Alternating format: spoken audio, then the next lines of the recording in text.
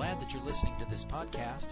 This podcast is a ministry of the Bonners Ferry Baptist Church and of Pastor Nevin Neal.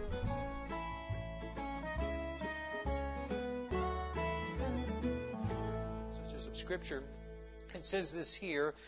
It says, "For I am now ready to be offered, and the time of my departure is at hand. I have fought a good fight. I have finished my course. I have kept the faith.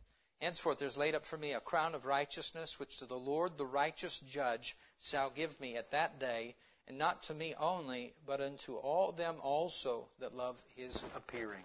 Let's go ahead and pray and ask the Lord to bless this time. Please pray for me as we pray. Lord, I pray and ask that you please bless this time. I pray you'd speak to our hearts. I pray if there's anyone here this morning that's not saved, that you would convince them of that. And then I pray that you would save their soul. Pray that you please bless this time. Would you give me grace? Help me, Lord, I pray. Give me the exact words to say, the exact thoughts to think, and help me to clearly be able to communicate your message to us this morning. And ask for your blessing and your grace, and ask you for it in Jesus' name. Amen. This week has been a bit of a hurricane for us. We have had making preparations to be able to go to the mission field. I thought, one of the funny things I'm going to do, some of you know my sense of humor, I'm going to have on my to-do list for tomorrow, go to the mission field. I can check that off. Done. X that off my list. I'm finished with that. Moving on. But this last week's been crazy. We drove down on Monday to go to Boise to get, we had a meeting Tuesday morning to get our visas. And then, unbeknownst to me, once you have your visa, then you can get the paperwork together to get your to ship your household goods into Mexico without any taxes. But you have to do that in the United States. So that threw a little bit of a kink into my plans for the week. We ended up driving all the way back, and then I had to fly down to Boise on Friday for a special meeting just to go in. It was really weird. It felt like James Bond, sort of, right? Fly into Boise at 3:30. Meeting at the consulate at 4, sign a couple papers, get back on a plane and fly back to back to Spokane. But that's okay. I'm not much of a James Bond guy anyway. I'd rather be Little House on the Prairie or something like that instead, right? But here in this text, you can see here, these are Paul's last words. This is the last recorded text of Scripture that we have that Paul wrote and in the Bible. And it's important to note that because you can tell a lot about a person by their last words, some of the last things they said in their life. Being able to communicate with people, and your last words are very, very important. I don't have a list of things in front of me of last words that people have said, but it's been recorded that some people have famous last words. You think about our Lord Jesus Christ, some of his last words, he told his disciples to go into all the world and preach the gospel to every creature. Here, one of the reasons why I love this is that you can see with the Apostle Paul, he was able to say, I did it. I did it. I did what I was supposed to do. And why is that so encouraging? Because it is possible for every one of us to do the exact same thing. God has a course for you. He has a course for me. He has a path. He has a life. He has something He wants to do with you. And I believe that it is possible for every one of us to actually fulfill that. There was a song, and it was, I wish I had given him more.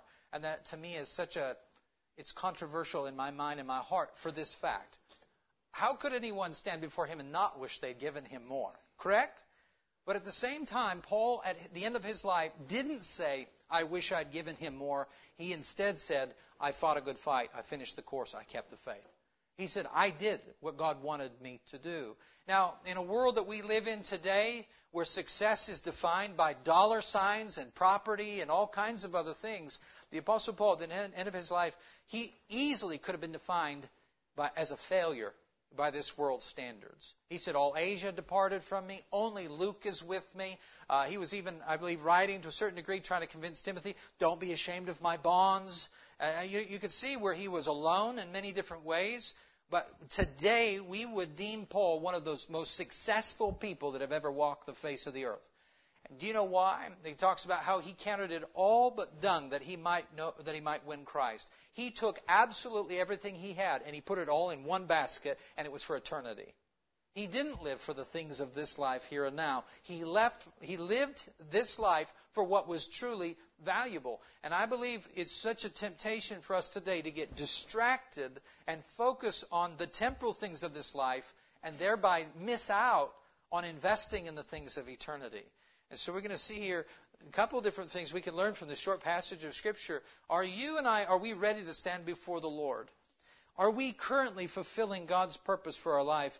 And are we going to have a reward waiting for us when we die? You realize the average person lives day by day and never really thinks about dying. They never think about what comes after. I heard a preacher one time, and he did it like this. He said, have you never noticed on a tombstone you have a name of a person? Now, some of you from the East Coast, you know what I'm talking about. When we went back there, it was fascinating how they're everywhere. You go to a church, some churches, it was unbelievable how they would have a church building, and the yard went for acres, and it was covered in tombstones. Every church had tons of tombstones. It was very interesting how we went through Cades Cove, and there was a Baptist church there in Cades Cove, not being used, of course, but it was established a long time ago. And as we walked through the graveyard, you're talking, there was a tombstone of one person that had served in the Revolutionary War. It's fascinating because we're from out here. This part of the country is still relatively young. You don't see the tombstones like they do back there. But every tombstone, pretty much, I loved it when we were at one church in Georgia. You go through, not only the dates fascinated me, but just some of the things that are written on written on the tombstones. I'm going to be honest with you. I wish everything written on a tombstone were true, because you can put the nicest things on a tombstone. But I'm pretty confident not everything you put on a tombstone is true. But one thing they all have, you got a name, and then you look at the dates. And some of the dates, you just do the math. Some are really close together. And you start doing the math and you go, that person was only 6 months old. You do others and it's fascinating. Like, that person was over 100 years old when they died. It's amazing. But one thing you'll find is that they'll have a date, and they'll have a dash, and then they'll have a date. That's just how they do things. And it's interesting because what you'll see a lot of times is you'll see a date, and then a dash, and then a date. That's it, right? A date, a small dash, and a date. But what happens after that second date? It goes on and on and on and on and on for all of eternity. Friend, it never ends. And you have people, and it's sad to think of this, they will invest their whole life in that dash. And they'll miss out on eternity. They don't think about eternity. They only think about right here, right now. The first thing we want to notice here about the Apostle Paul in verse 6 is this. He said, for I am now ready to be offered, and the time of my departure is at hand. At the end of his life, he could say, I'm ready. I'm ready. I'm ready to go. Because he knew where he was going. To be absent from the body, to be present with the Lord. He was ready to go. He was ready to be with the one. He had lost everything in this life that he could know Christ, that he could be close to Him. And as a result, he was ready to go. And it's interesting to me, so many people today are being prepared, right? There's nothing wrong with insurance, but you think about it, that's a method of preparation. They say, I got health insurance, and I've got life insurance, and I've got property insurance, I got auto insurance, I got all this insurance. Some people, they do it a little bit differently. What they do is they say, I'm going to have, I've got food storage. Anymore, I guess it would be toilet paper storage, right? In case that thing happens ever again. But you've got food storage, and you've got water, and you've got a generator, and they've got ammunition, and they're prepared. But isn't it sad to think how many people today are absolutely prepared for the temporal, but they have never made preparation for the eternal? They're not saved. They've never been born again. They don't even know what that means. I love it. One of the things I tell people, we go out door knocking and different things.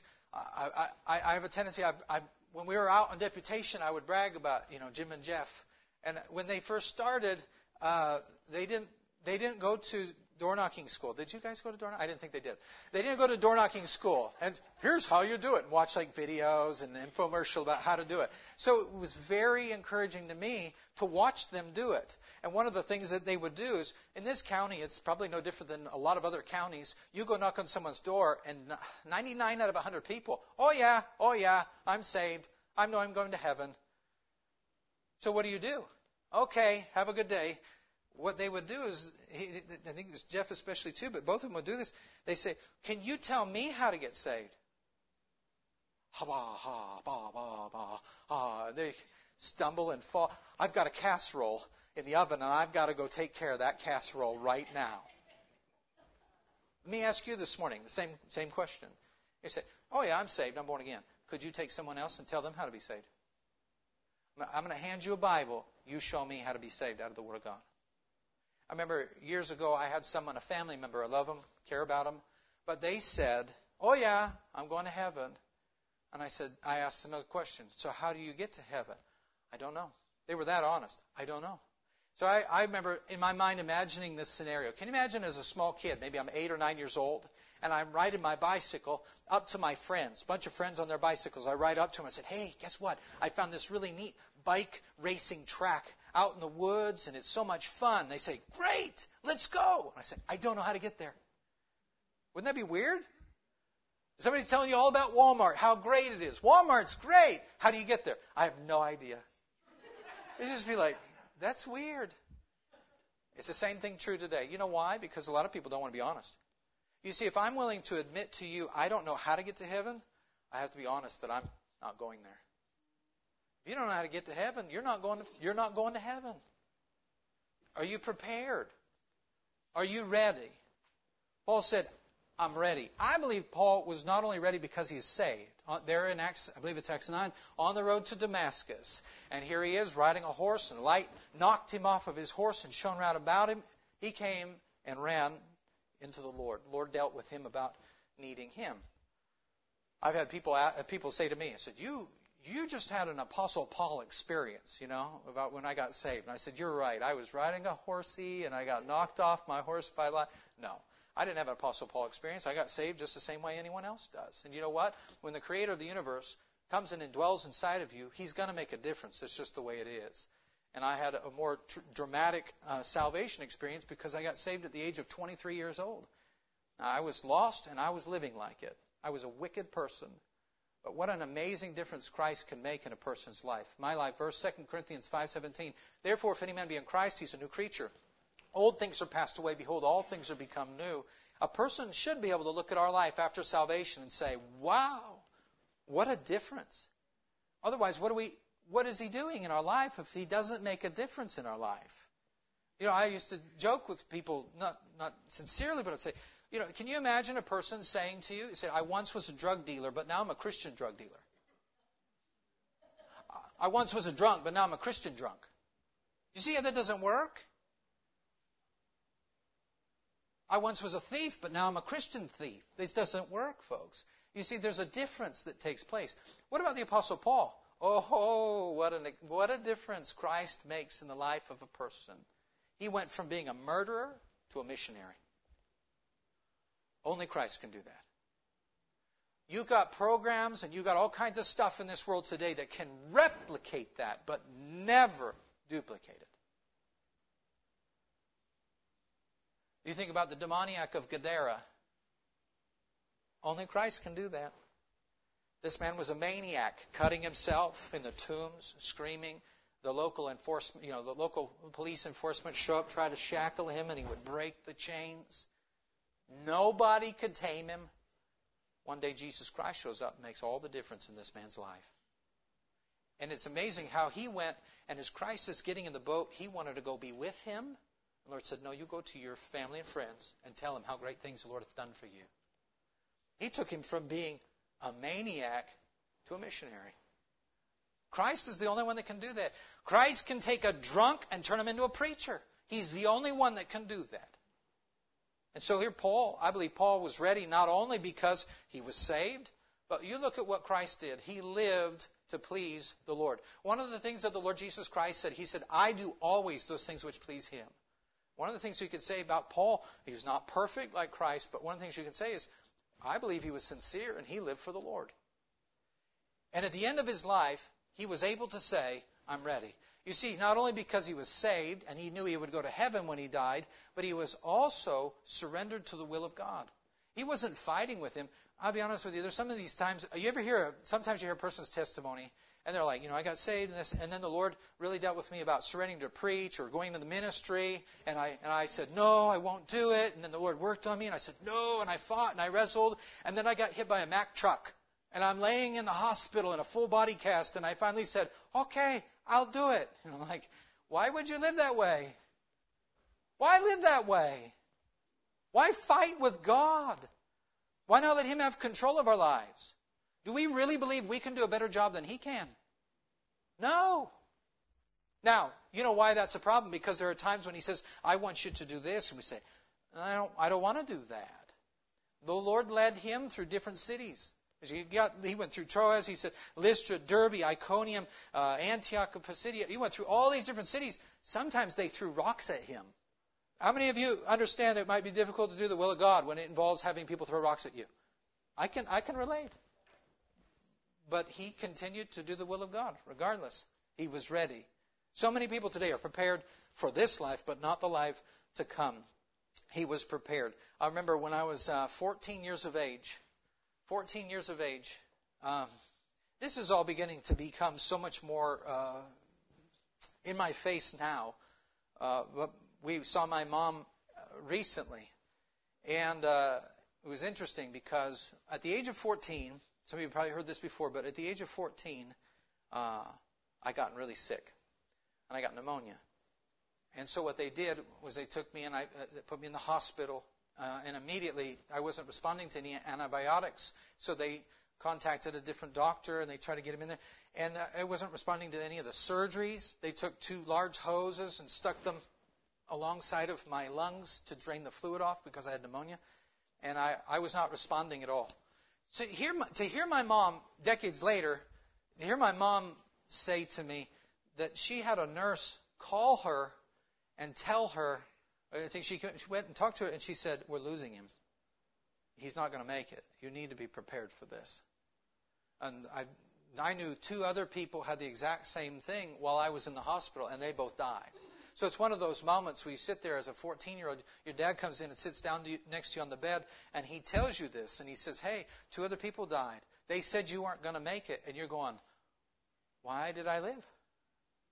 There's got to be more to life than just what is at face value. What are we doing here?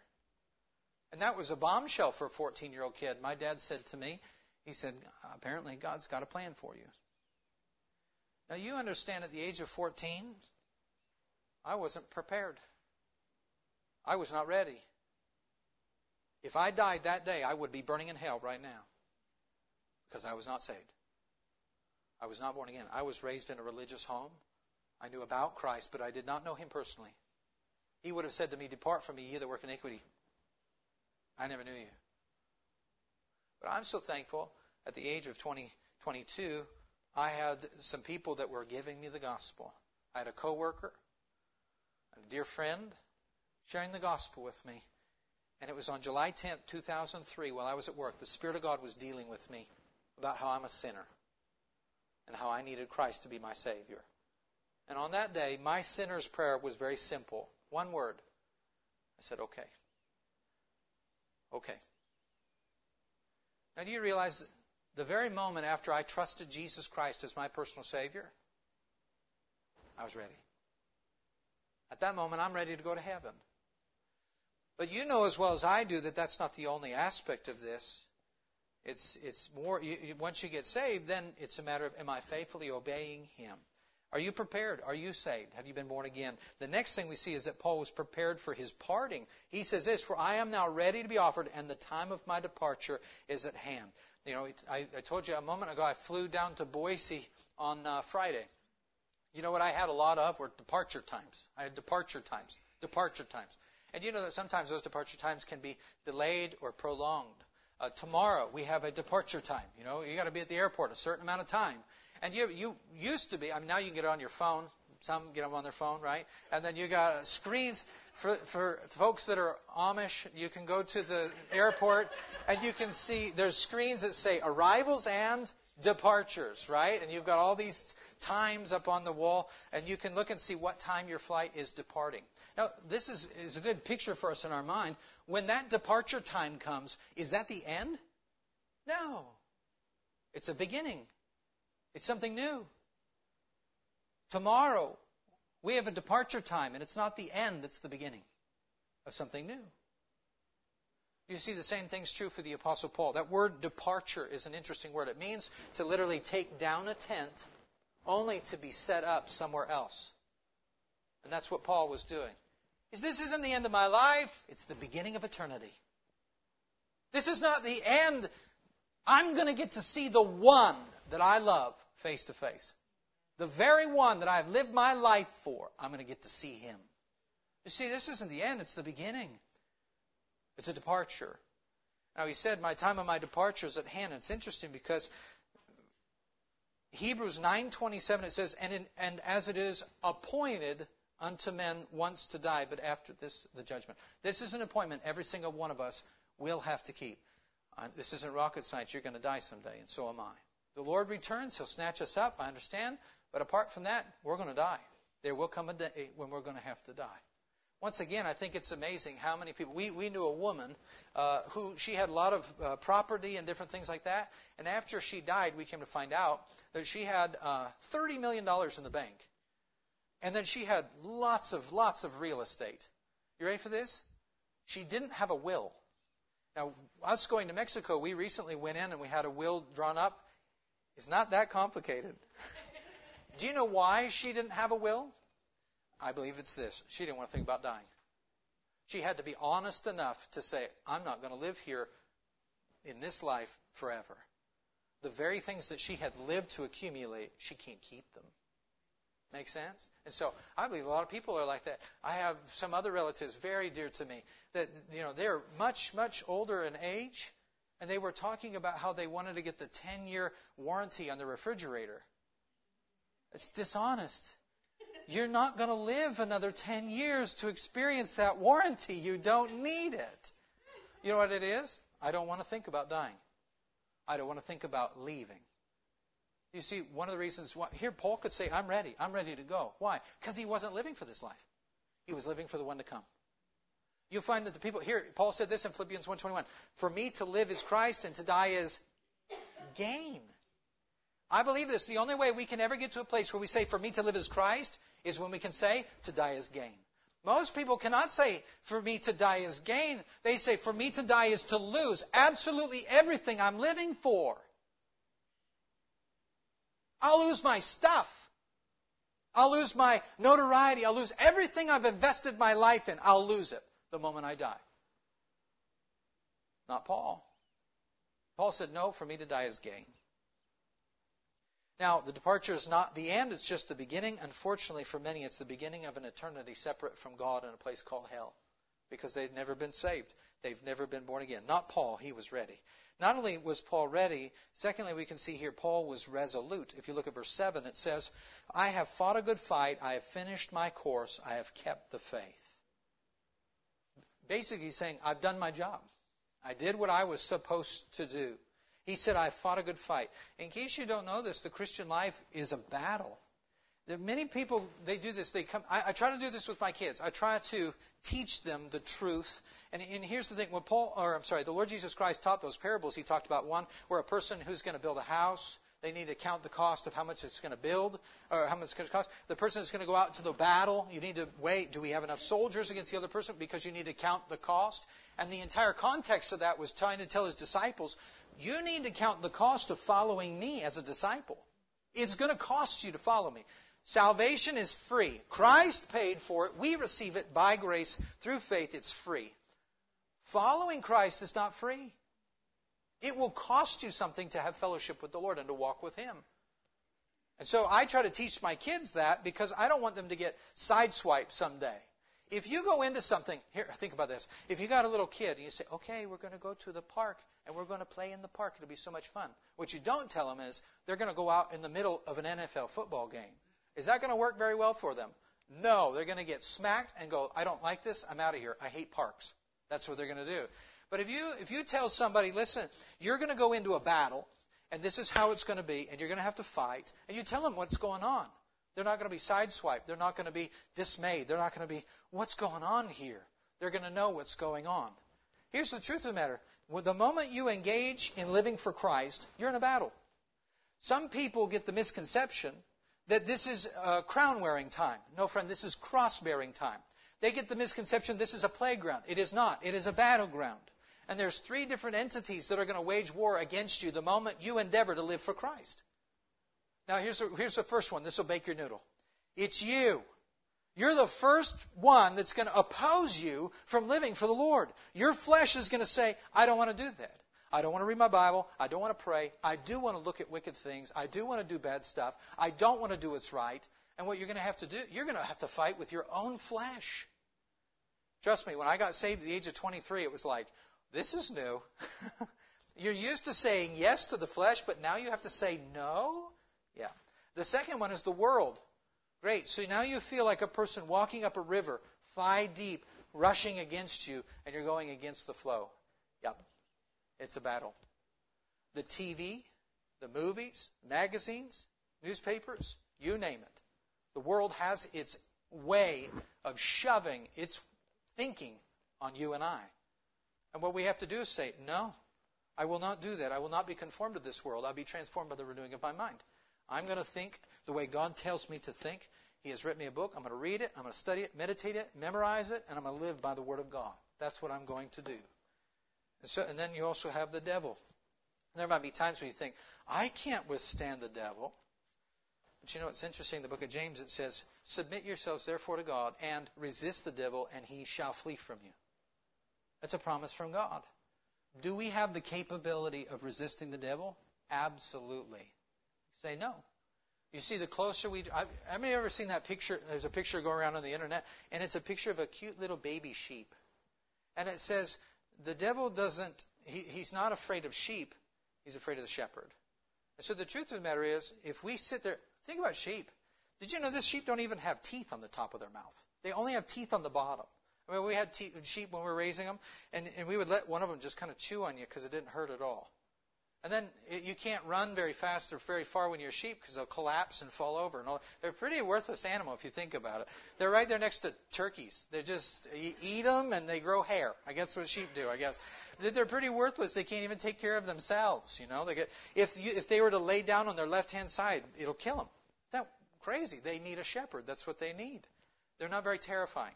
Think about the noise that sheep make. Bah. Yeah, I'm scared. So you have a wolf, you have a lion. The devil's compared to a lion. You've got a lion sitting there and there's little sheep going, meh. Yeah, that's not going to work. But here's the good news. That Satan is terrified of Christ. How many times in the Gospels it says, why are you here to torment us before the time? When he speaks, they must obey. So here's the thing. When I'm a sheep, I'm a little ferocious sheep. You know me. But if I'm standing right next to the shepherd, he can't touch me. We just need to stay close to the Lord. That's what we need to do. And so, Paul fought a good fight. The Christian life is a battle. Paul finished his course. Now, you know the truth is, many people start out well, but they don't finish well. A lot of good it does if we start out well, but we don't finish well. How many of you are familiar at all with the Ironman race? I'll be honest with you. I think that's neat, but I couldn't even begin to think. I'm going to give you some information about the Ironman race.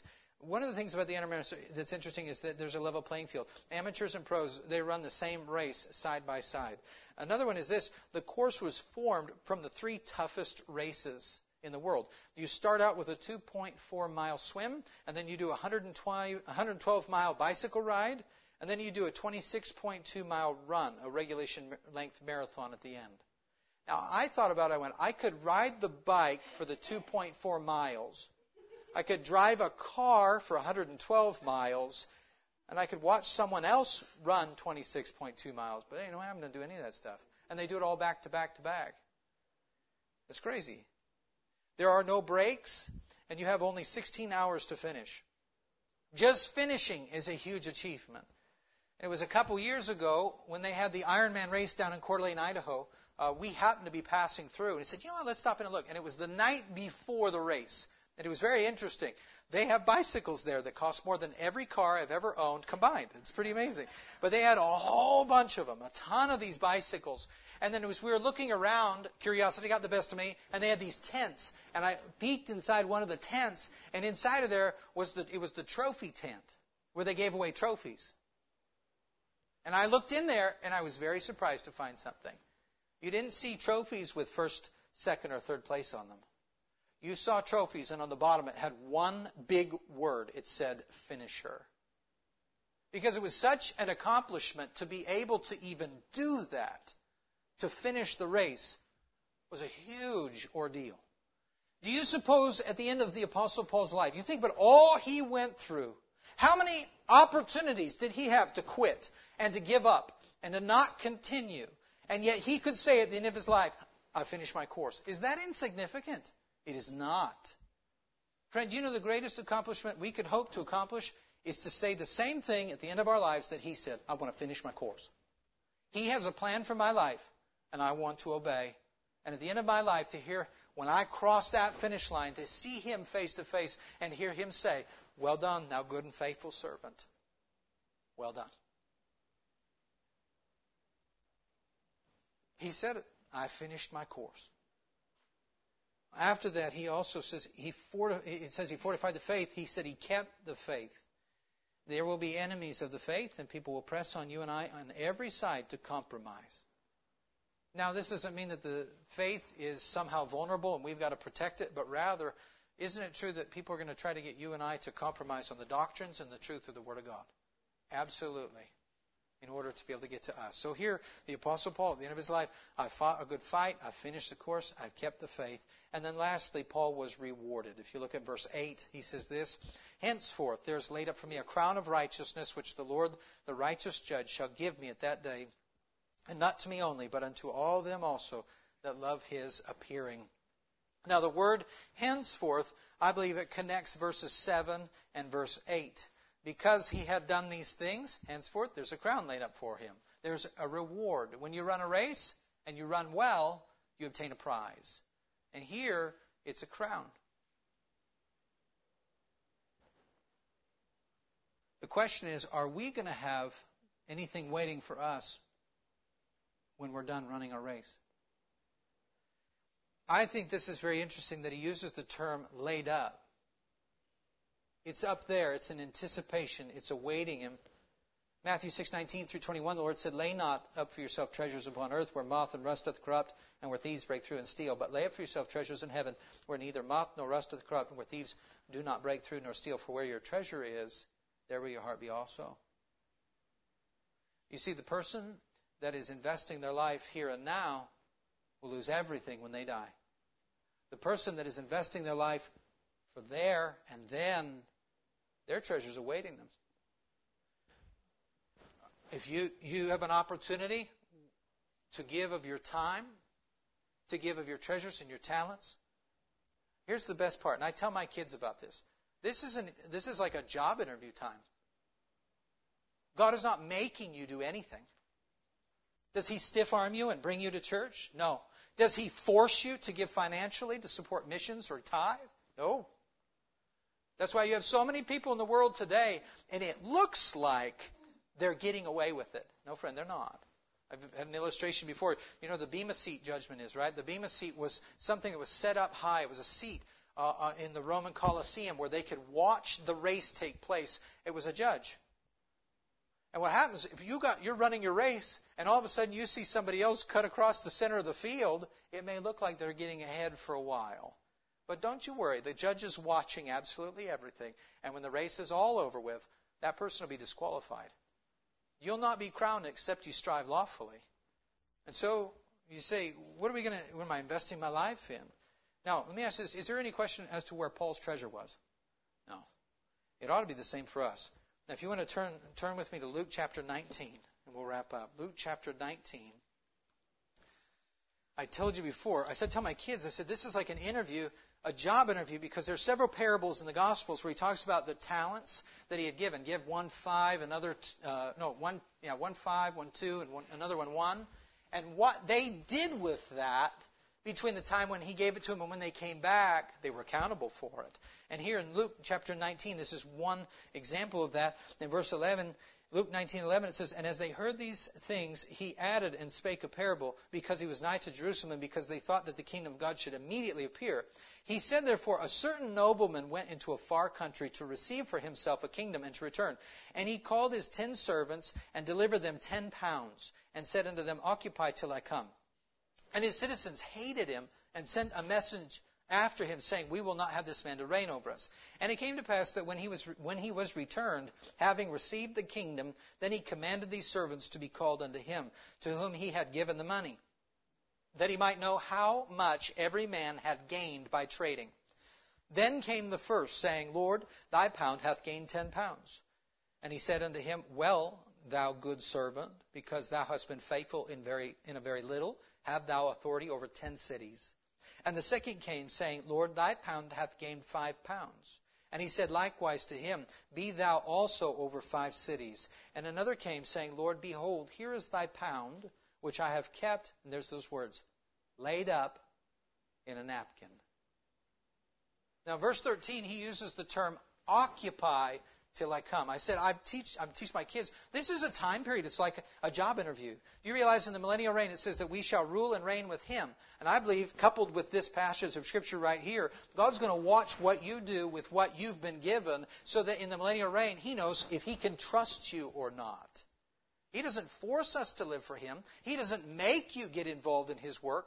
But you know, the people he's going to employ and put in certain positions are the ones that I believe that have taken it very serious. Here and now, when it's not required. It's voluntary. He said, occupy till I come, which is interesting. It doesn't mean like take up your, 2 square feet of space until he comes back. But it bears with it the same understanding as the word occupation. It means be busy. You need to be busy until I come back. Take what I have given you and invest it until I return. And in verse 20, the wicked servant laid up what he had in a napkin. So in closing, I want to ask you this. What are you doing with what God has given you? Do you realize I've been given money? I've been given time. I've been given influence. I've been given a lot of things. Am I using them for my pleasures here and now? Or am I using them for his cause for all of eternity? We were in the Monarch Market in Clark Fork just the other day. And I was standing there, and a man walked behind me, a young man, he's probably in his early 20s, walked behind me. I could smell him before I saw him. He had been smoking. He smelled like marijuana. He smelled like cigarettes. And I thought, it clicked with me. It's like, God gave you a body, and you're using your body for your own pleasure here and now.